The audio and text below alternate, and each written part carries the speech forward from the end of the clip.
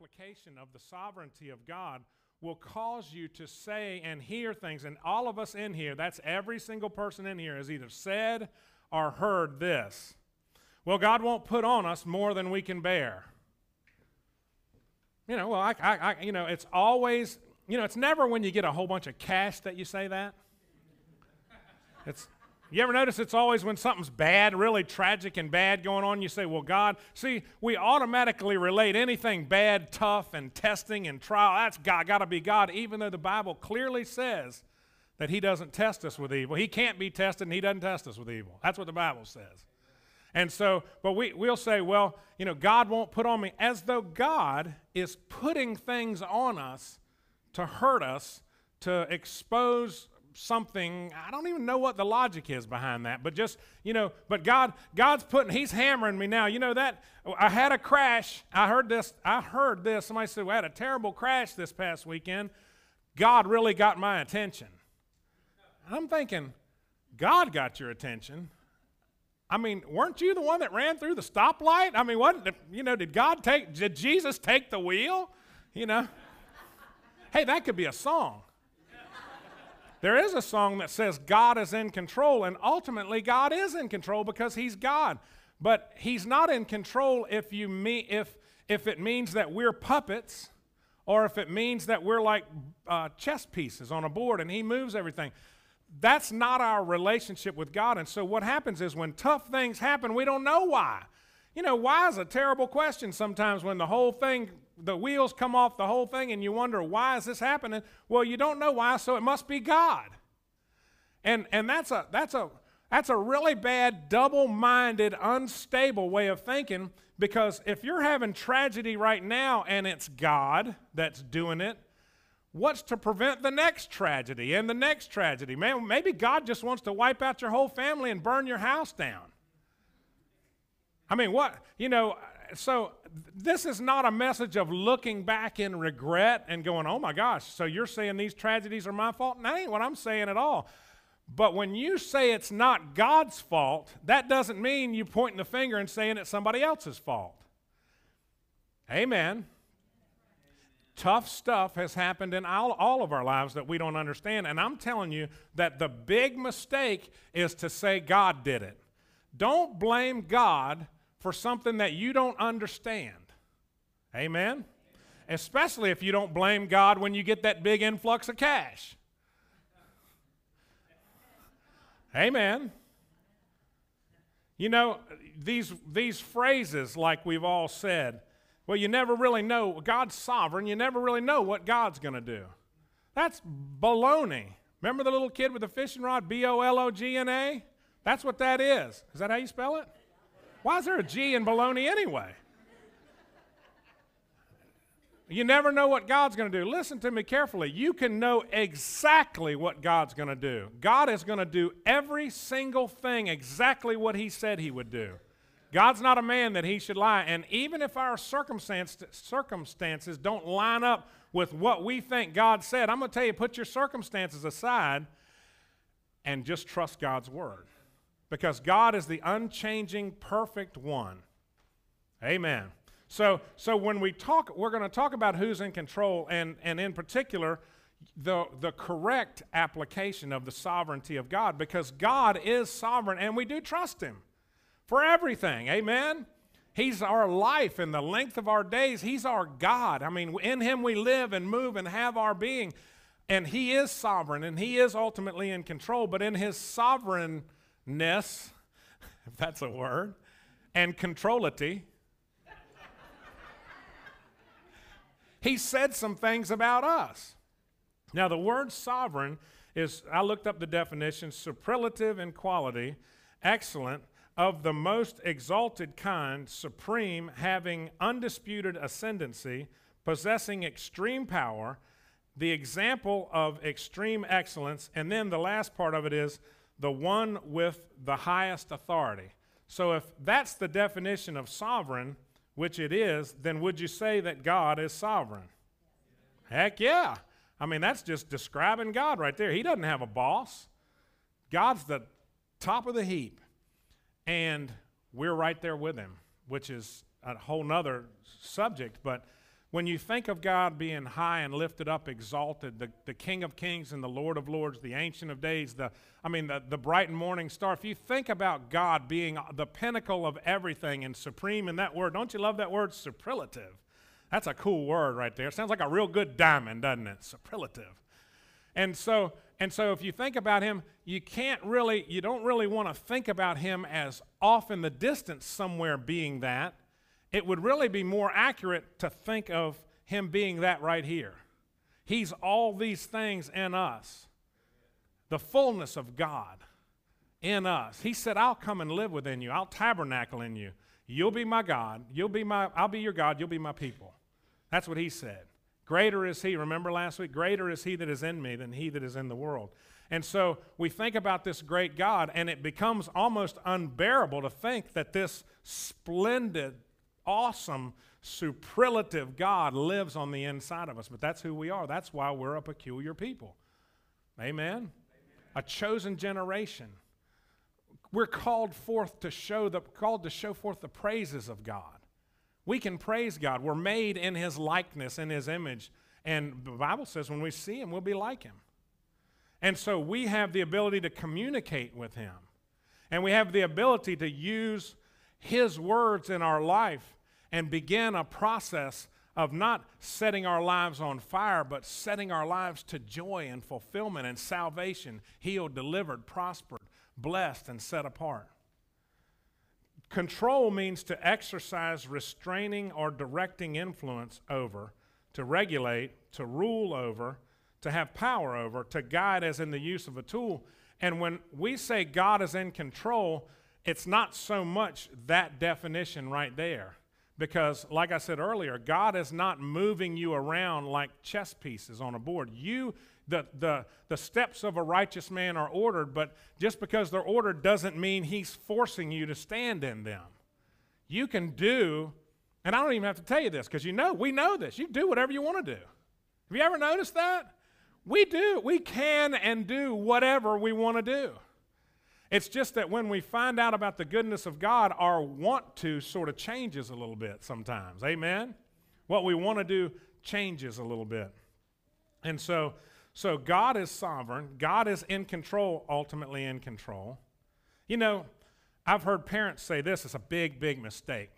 Parents of young kids will say, well, you know what? I've just turned them over to the Lord. I can't do anything with them. That's not a Bible principle right there. You turn them over to the devil and raise crazy people that we'll all have to deal with. No, you don't turn your kids over to God. I mean, let me say this. You don't turn your kids over to God and take your hands off and say, I'm going on vacation from these crazy rascals here.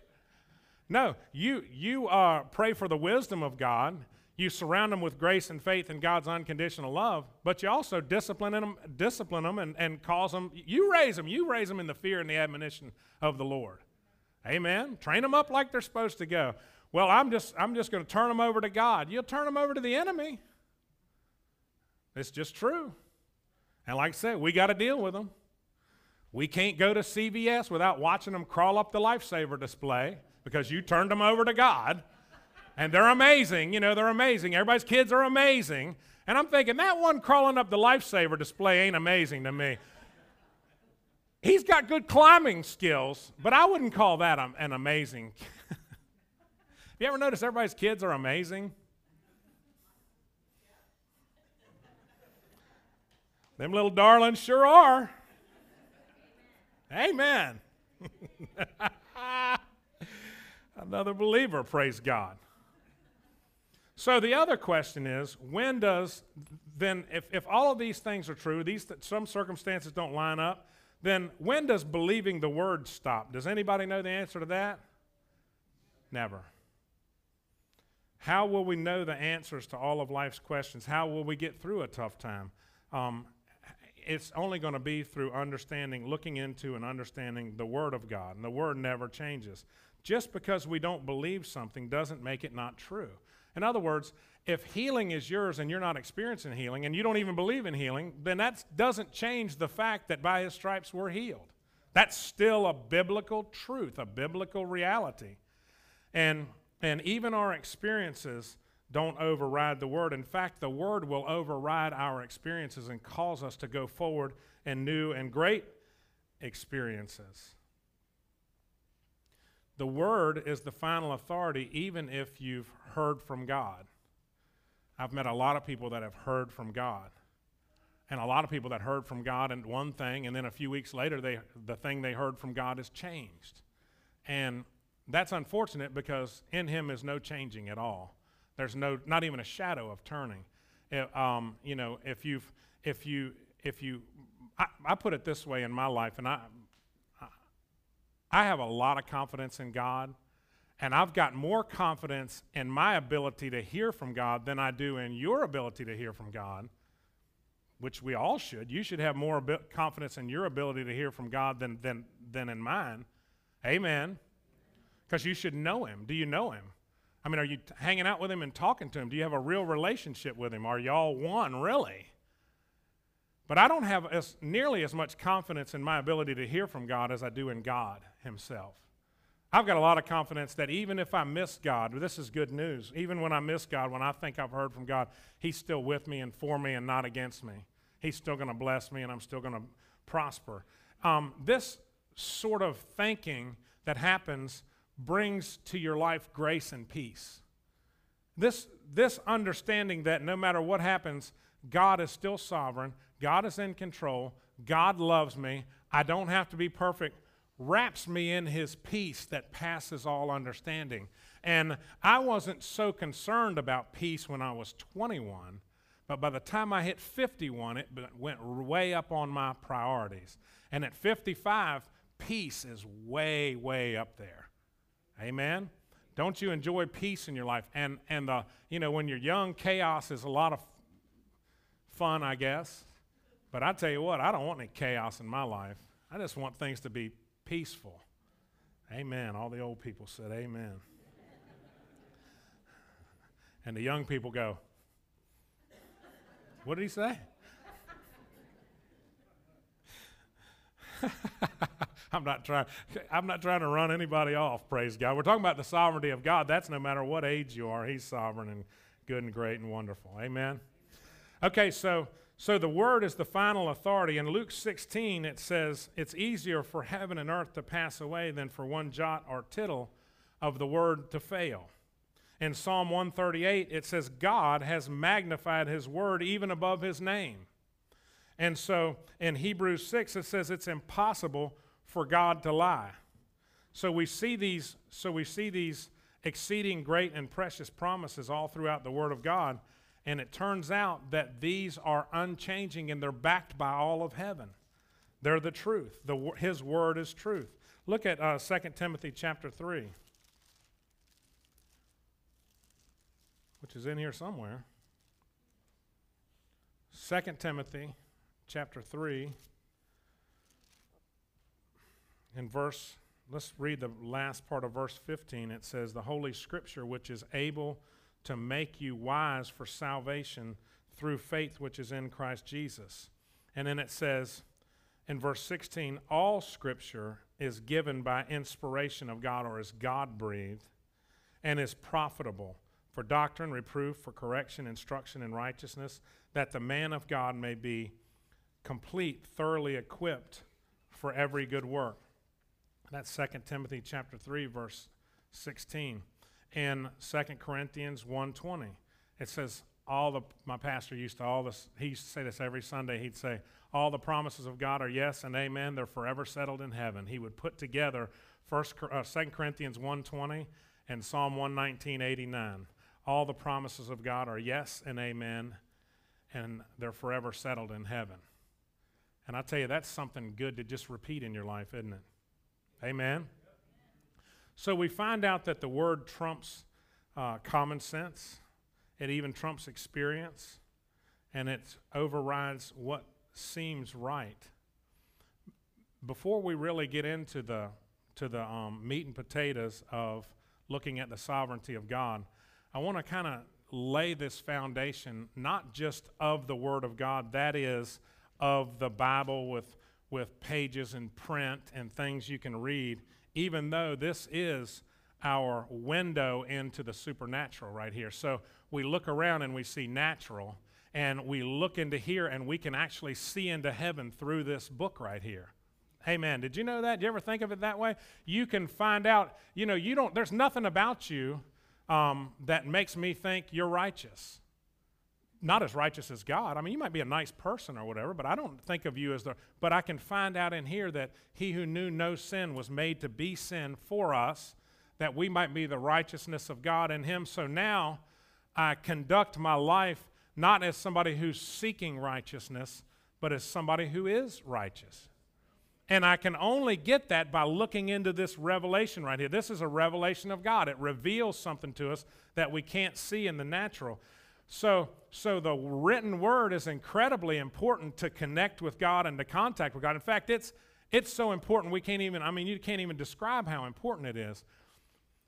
But the level of effectiveness of the Word of God hits or happens in your life when you begin to make it a real reality in your heart, and then it comes out of your mouth. So then, instead of reading by his stripes I'm healed, instead of reading he meets my every need, I declare he meets my every need. And then at some point, which we're going to talk about this process of writing the Word of God on your heart in the same way that Jesus did, but at some point, what's in you scripturally, what's in you in abundance will come out. And so, you are hammering up a picture for your wife and you miss and you hit your finger, then what's in you in abundance is getting ready to come out. Amen. You get up and stub your toe. Oh, glory to God. Or something else.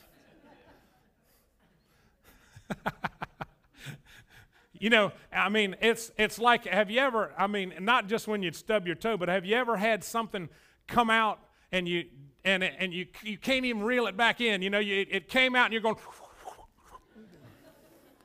you can't unchew that gum. It's like trying to get toothpaste back in the tube.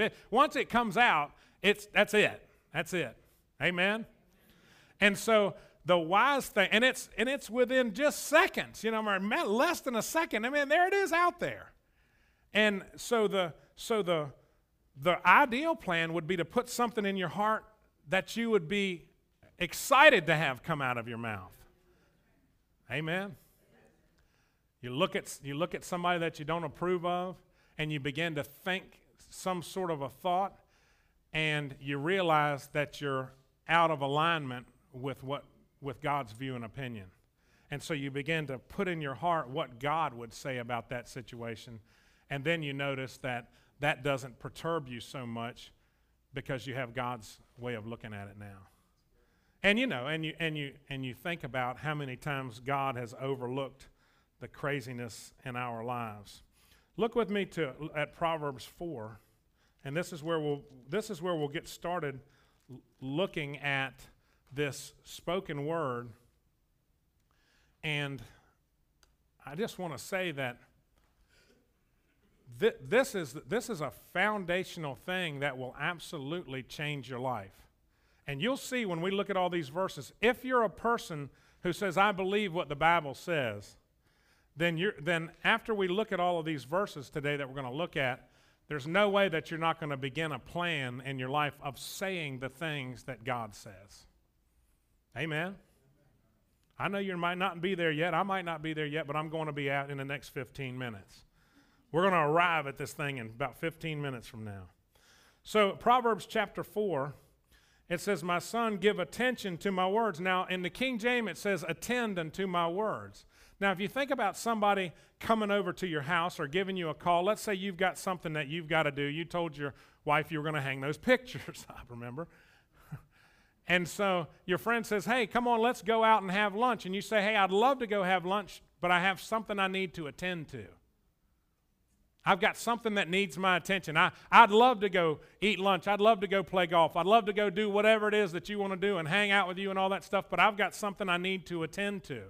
It's important. We see that same thing here. My son, attend to my words.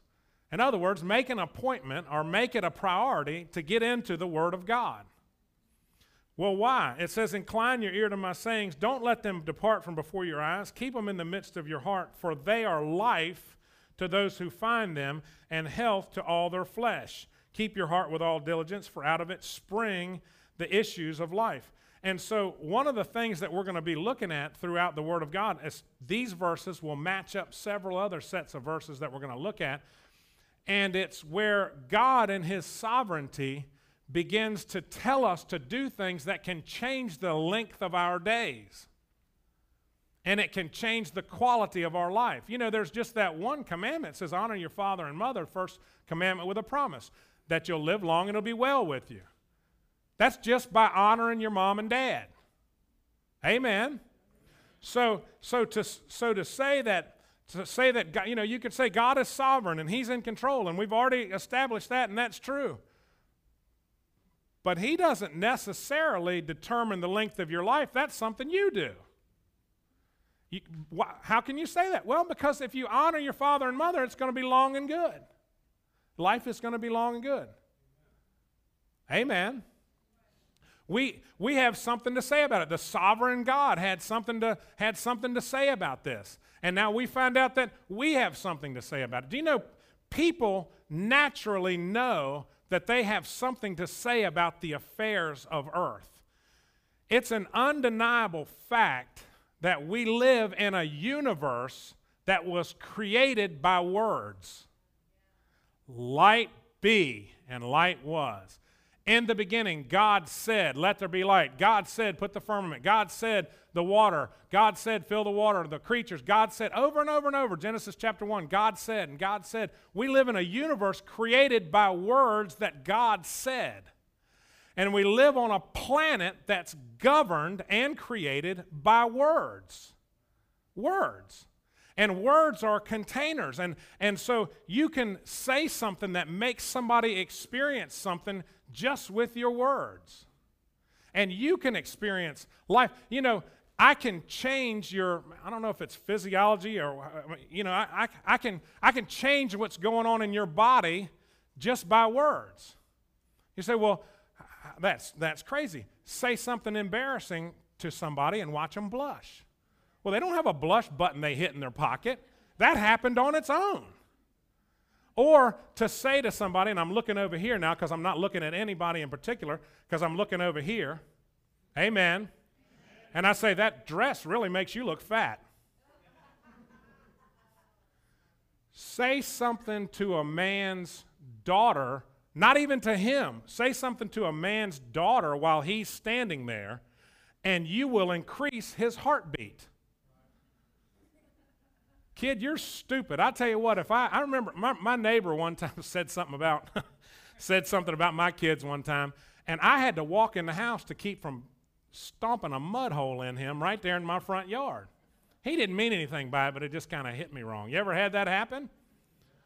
So words, now words can also carry faith and love. Words carry fear and love, and words can carry all sorts of stuff, but you cannot deny that words are incredibly important. You know, I could say to somebody very seriously, look, there's been a terrible accident. Your friend or something was hurt really badly and they're in the hospital right now.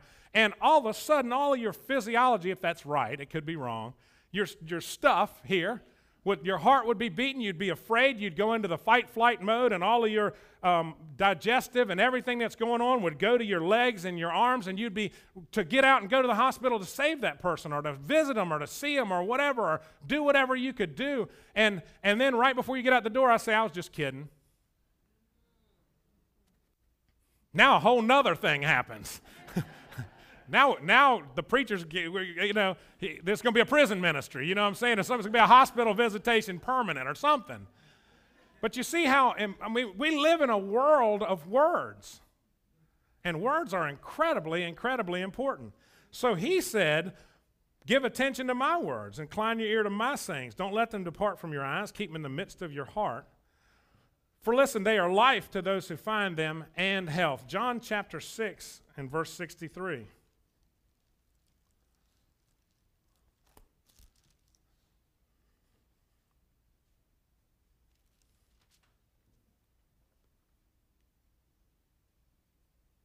Jesus said, "It is the Spirit who gives life, the flesh profits nothing." Then he said this, "The words that I speak to you, they are spirit and they are life."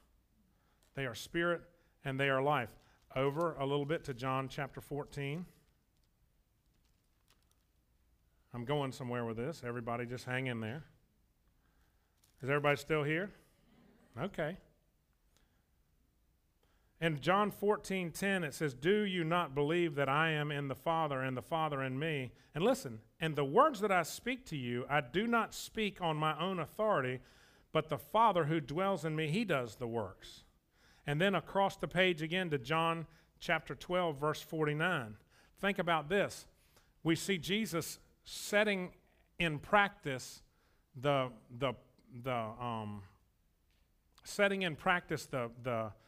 process of speaking the word of God. You know, at one place Jesus said to a tree, remember Jesus spoke to a tree? Here we are worshiping him, and he spoke to a tree. Think of it. He said, no one will ever eat fruit of you again, however many words that is. But he spoke to that tree, and the tree withered and died. He didn't add any words to it, to what the Father had said. He just spoke the words of the Father to that tree. Nobody's going to eat fruit of you again. And it died. Do you know that he said for us to speak to the mountain? He spoke to water. He spoke to storms. He spoke to a tree. He spoke to a fever. Have you spoke to a fever? Have you ever spoke to a fever? It's the best way to get it to go down. Amen. You can just about put your hand on them. Listen, I'm not making this up. You can just about put your hand on them and speak to the fever and say, "Fever, go away in the name of Jesus. I speak healing to this and normal temperature," and you can just about feel that thing go down right underneath your hand. You're much better to do that, even if you're reaching for Motrin at the same time. Don't substitute the Word of God with Motrin. I mean, I'm not saying don't give them a pill or something like that. That's your business. But don't neglect this. Where God said, "Lay hands on the sick and they'll recover," Jesus spoke to, who was it? Was it Peter's mother-in-law? And the fever and all that stuff? Jesus would speak to some things, but when he spoke the word of God. "For I have not spoken," verse 49, "on my own authority, but the Father who sent me gave me command what I should say and what I should speak. And I know that his command is everlasting life. Therefore, whatever I speak, just as the Father has told me, so I speak." And this is a process, the details of which we're going to cover here for a little while. A very important process, and how you do this is going to affect your life. We're going to go to James, and we're going to talk about all these little things that built like a little fire with a little kindling, and then it gets a bigger fire, and then we have a big fire, and it's set on fire in hell, and all of these things we'll see in James. But the process is saying about you and about your life what God says. Amen. Saying what God says. God has said in his sovereignty that words are very important. And Jesus said, "I speak the words of my Father." Now, I want you to go to Romans chapter 10. This will be hard to do on the phone, so you can just trust me. And Deuteronomy 30 at the same time. Try that on your Apple iPhone. I've been waiting to do this. I know you probably can do it. So in Deuteronomy chapter 30 and verse 11 through 14, "For this commandment which I command you today is not too mysterious for you, nor is it far off. It is not in heaven that you should say, 'Who will ascend into heaven?' That is to bring it to us, that we may hear it and do it. Nor is it beyond the sea that you should say, 'Who will go over the sea for us and bring it to us, that I may hear it and do it?'" Verse 14, "But the word is very near you, in your mouth and in your heart, that you may do it." Now, if that sounds familiar, it's because of how many times we've read it over here in Romans chapter 10. And again, we're talking about using words to change your life, not outside of the sovereignty of God, but because the sovereign God has said to do these things. Romans 10, verse 6. Listen to this. Listen to how similar these sound. The righteousness of faith speaks in this way. Do not say in your heart, who will ascend to heaven, that is to bring Christ down from above, or who will descend into the abyss, that is to bring Christ up from the dead. But what does it say? The word is near you, in your mouth and in your heart. That is the word of faith which we preach. Amen. That if you'll confess, confess is homologos. It means say the same thing as God says. Say the same thing. That's what confess means. If you'll say the same thing God says with your mouth, the Lord Jesus Christ is my Lord, and believe in your heart that God has raised him from the dead, then you'll be saved. And saved is life-giving. It's not just go to heaven when you kick the bucket. Saved is right now. Blessed, healed, delivered, set apart, sanctified, set free and protected, both temporary and eternal is salvation. And that happens because of our words. If we don't get the words right, it doesn't matter what you believe about God. Amen? You can get set free as you can get set free, but if in the next thing comes out of your mouth is death, sorrow, and destruction, it's going to fly away from you like a bird. This is not complicated or hard. It's just that we got to do it. We got to put at least as much belief in this word as we do in other things. Amen. I mean, just what we would do in a, if you agreed to mow my grass for $50, if you agreed to mow my grass for $50 a week, and we had an agreement on that, and you decided to start mowing it every 2 weeks, or only, mowing it every month, then we could go to that agreement and say, hold on now, you said every week. Amen. We got to put at least as, and would be furious if the grass person didn't do it right, but kept charging you. Man, you're supposed to be over here every week. What's wrong with you? Well, we need to have the same sort of fervency and the same seriousness about this right here. Our words are how we speak life. Our words are how we receive salvation. So in Deuteronomy 30 it says, now think of this, I call heaven and earth to witness today against you that I have set before you life and death, blessing and cursing. Therefore choose life that both you and your kids, them darlings, the descendants will live. Amen? Now what we can see in this, everybody still here? Am I losing you? So in this right here, in this verse right here, Deuteronomy 30, where he says choose life, the unspoken truth is he's already chosen us. He said, I've chosen you, now you choose me. You see that right there? I call heaven and earth to witness against you today that it's your choice. I have set before you life and death, blessing and cursing. Therefore you choose life. I've already chose this for you. I've laid it out there, but I'm not going to choose I'm not going to make your decision for you.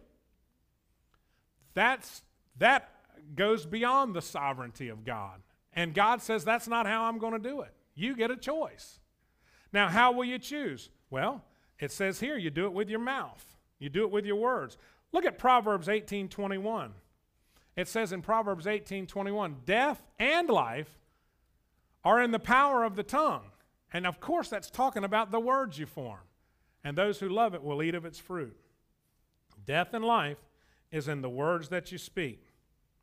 Now, here's the obstacle. We talked about it a little bit already. But your friends and your family and your coworkers and all your buddies and your neighbors, if you will go out to your car and you'll say, you know what, car, you have been a blessing to me. You always run. I'll get all 60,000 miles out of your tires.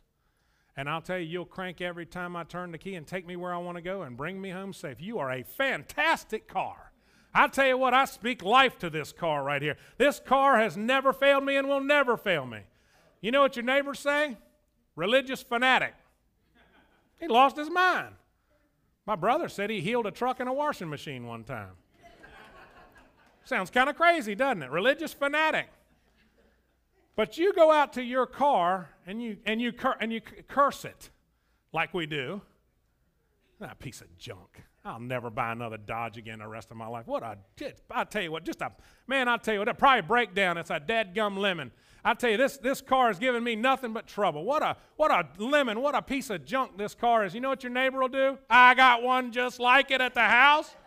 One of those daggone lemons, I tell you, it ain't worth 2 cents. A piece of junk. You're right about that. And then go and tell them you're not on any prescriptions, and go ahead and tell them that you're healed. You know what happened to your back the other day? Well, I'm healed. I hurt my back, but I'm healed now. In fact, the Bible says when Jesus was here, it says that he bore our sicknesses and carried our diseases, and by his stripes I'm healed. Let me tell you, you start putting a little scripture out there, and they'll scatter like roaches and rats.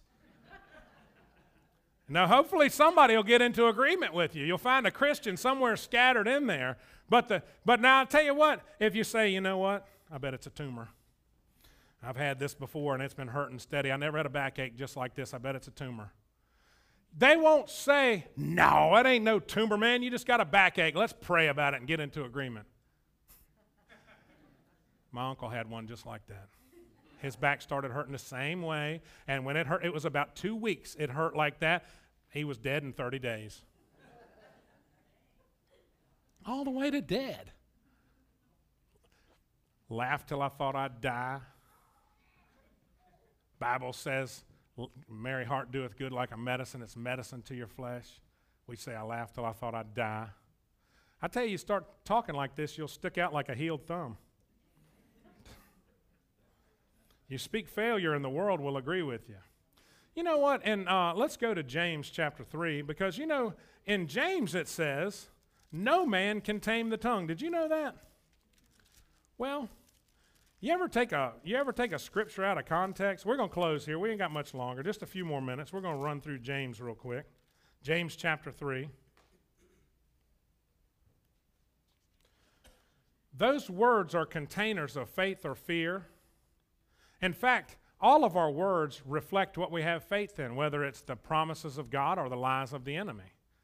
And so we can't really govern what we say in the natural, but when you got born again, if you remember, you added super to your natural. I mean, you're not just a regular person anymore. Is everybody still here? I know this is all kind of wordy and whatnot. What's all this got to do with the sovereignty of God anyway? Well, what it has to do with is you have something to do with it. That's why we're going through all this stuff. Amen? Anyway, James chapter 3 and verse 1. My brethren, let not many of you become teachers, knowing that you'll receive stricter judgment. If you want to be a kids' church teacher, don't let that scare you. The judgment you get's right here. It ain't when you get to heaven. You don't get judged harder when you get to heaven. We added when you get to heaven. Brethren, let not many of you be teachers, knowing that when you get to heaven, it'll be a stricter judgment. It don't say heaven there. You get judged right here. And you just got to not care. For we all stumble in many things. If anyone does not stumble in word, he's perfect. He's a perfect man, able to also bridle the whole body. Now, here he's put out these words that there's a possibility that somebody might not stumble in word. And that person would be perfect, but not perfect. It's really the right word is mature. That person would be mature. Amen.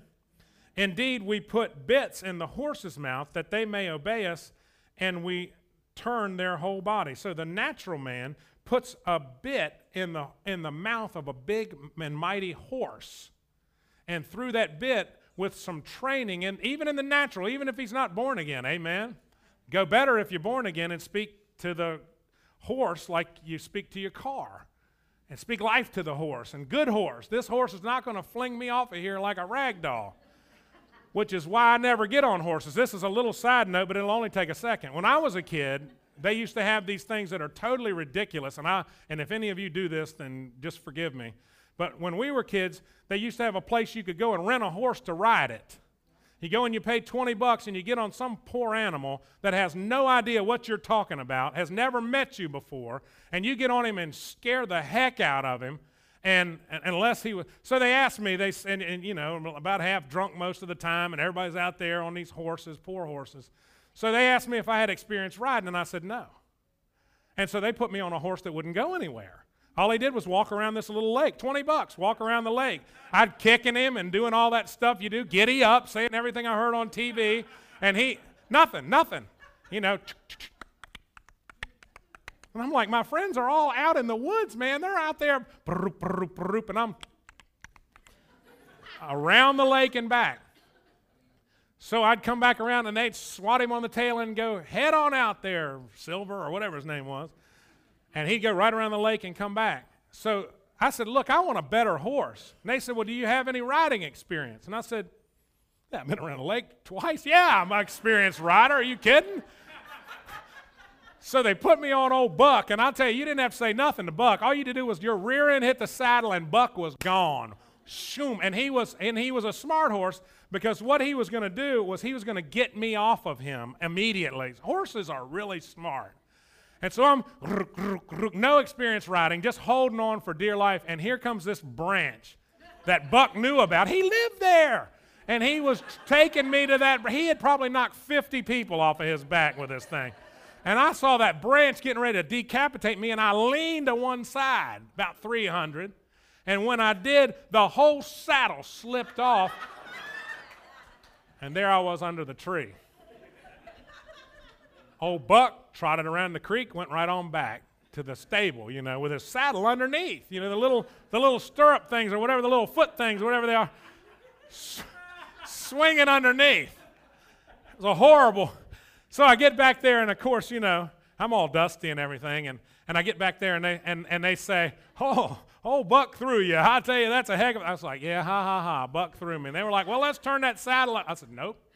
And I'm gonna tell you what, that's 40 years ago, and I ain't getting on no horse unless I have no other transportation. I am not, no way getting on a horse. Just thought of that since we were talking about putting the bit in their mouth. So in the natural, somebody who knows about horses and loves that horse and takes care of it and brushes it and feeds it and gives it a little piece of apple or whatever you give them, you know, I don't really like to get, anyway, around their mouth.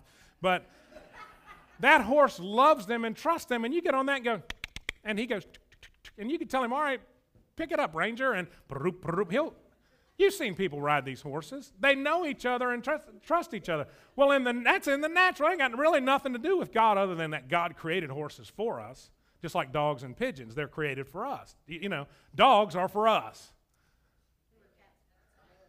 I don't know about cats. I don't want to make any enemies here, but cats seem a little bit of the devil. But anyway, I don't.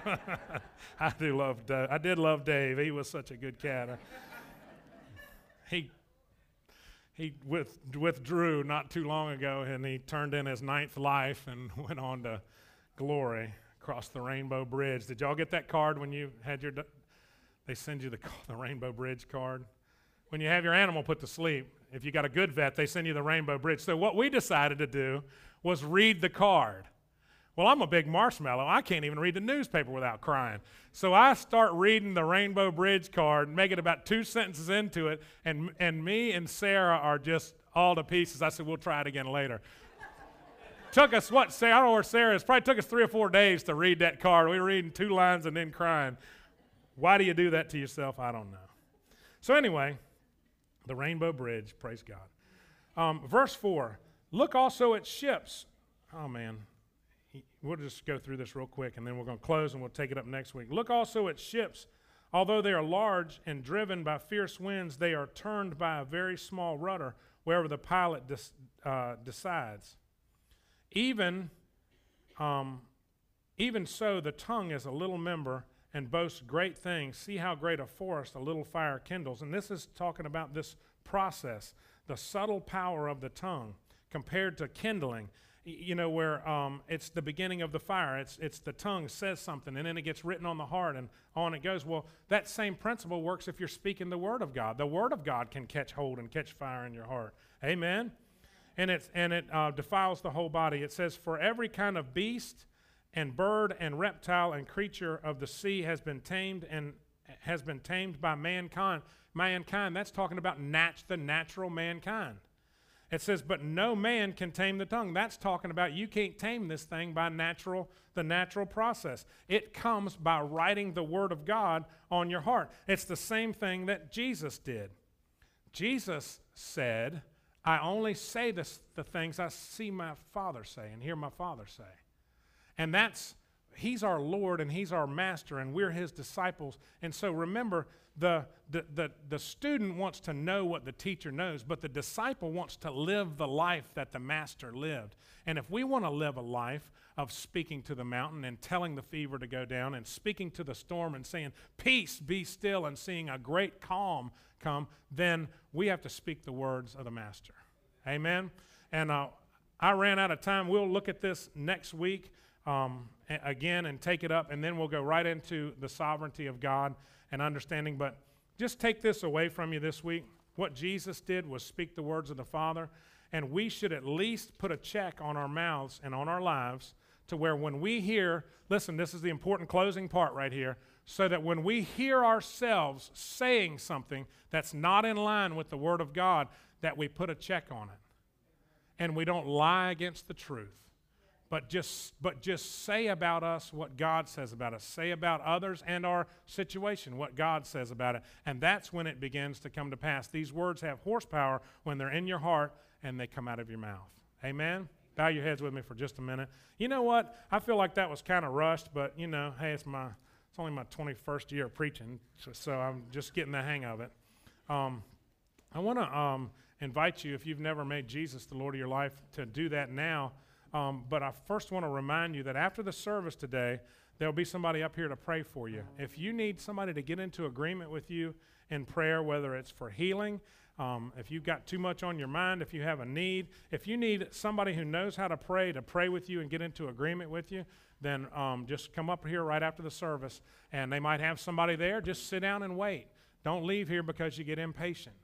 And just wait and allow them to pray over you. You're here today and you've never entered the family of God. That's just real simple. Wasn't simple for Jesus, but He made it easy for us. It's as simple as confessing with your mouth Jesus is Lord and believing in your heart that God's raised Him from the dead. If you're here today and you've never entered the family of God, I'm not going to call you forward or embarrass you in any way or do some kind of preacher trick where you raise your hand and then I get you to step out. I don't want to do any of that. I just want to be real before God right now and real before you and say, you know what? If this is something you're wondering about, if you want to be in a relationship with God through Jesus, Jesus is the one that makes you worthy to be in a relationship with Him. And so, every head's bowed and every eye's closed. If you're here today and you've never entered the family of God, now's the time to do that. Would you just look up at me if that's you quickly and raise your hand and put it right back down and we'll pray together, a simple prayer. Anybody in here at all say, I don't know, I want to know for sure. Anybody? Just look up at me. Just wait a minute and you just look up and what we'll do is we'll all stand together and pray a simple prayer. I'm not going to call you forward or embarrass you. If that's something you've been thinking about in your life, you say, well, I need to know for sure. I want to know for sure. It's time for me to know that for sure. Look up at me quickly and raise your hand. Okay, got you. You can put your hand down. Anybody else? See, we're going to pray now. There's somebody else. Praise God. And so because of those two, we're going to pray now anyway. Amen. So what we're going to do is we're just going to stand and say a prayer together. But if you're here today and you say, I want to be in on that prayer, I want to know the Lord too, just like these people. I want to tell you if that's a decision you've made, then look up at me quickly and raise your hand. Anybody else? Anybody say, I'm just holding out? Stand up on your feet and let's pray this together. I'll pray out loud. You pray after me. Oh God in heaven, I have sinned, and that's no surprise to you. Come to find out, you love me anyway. I confess with my mouth now, Jesus is my Lord. I believe in my heart now that God raised Him from the dead. Come into my heart, Lord Jesus, and save me now. I'll live for you forever. Fill me with your Holy Spirit, even to overflowing. In Jesus' name, amen.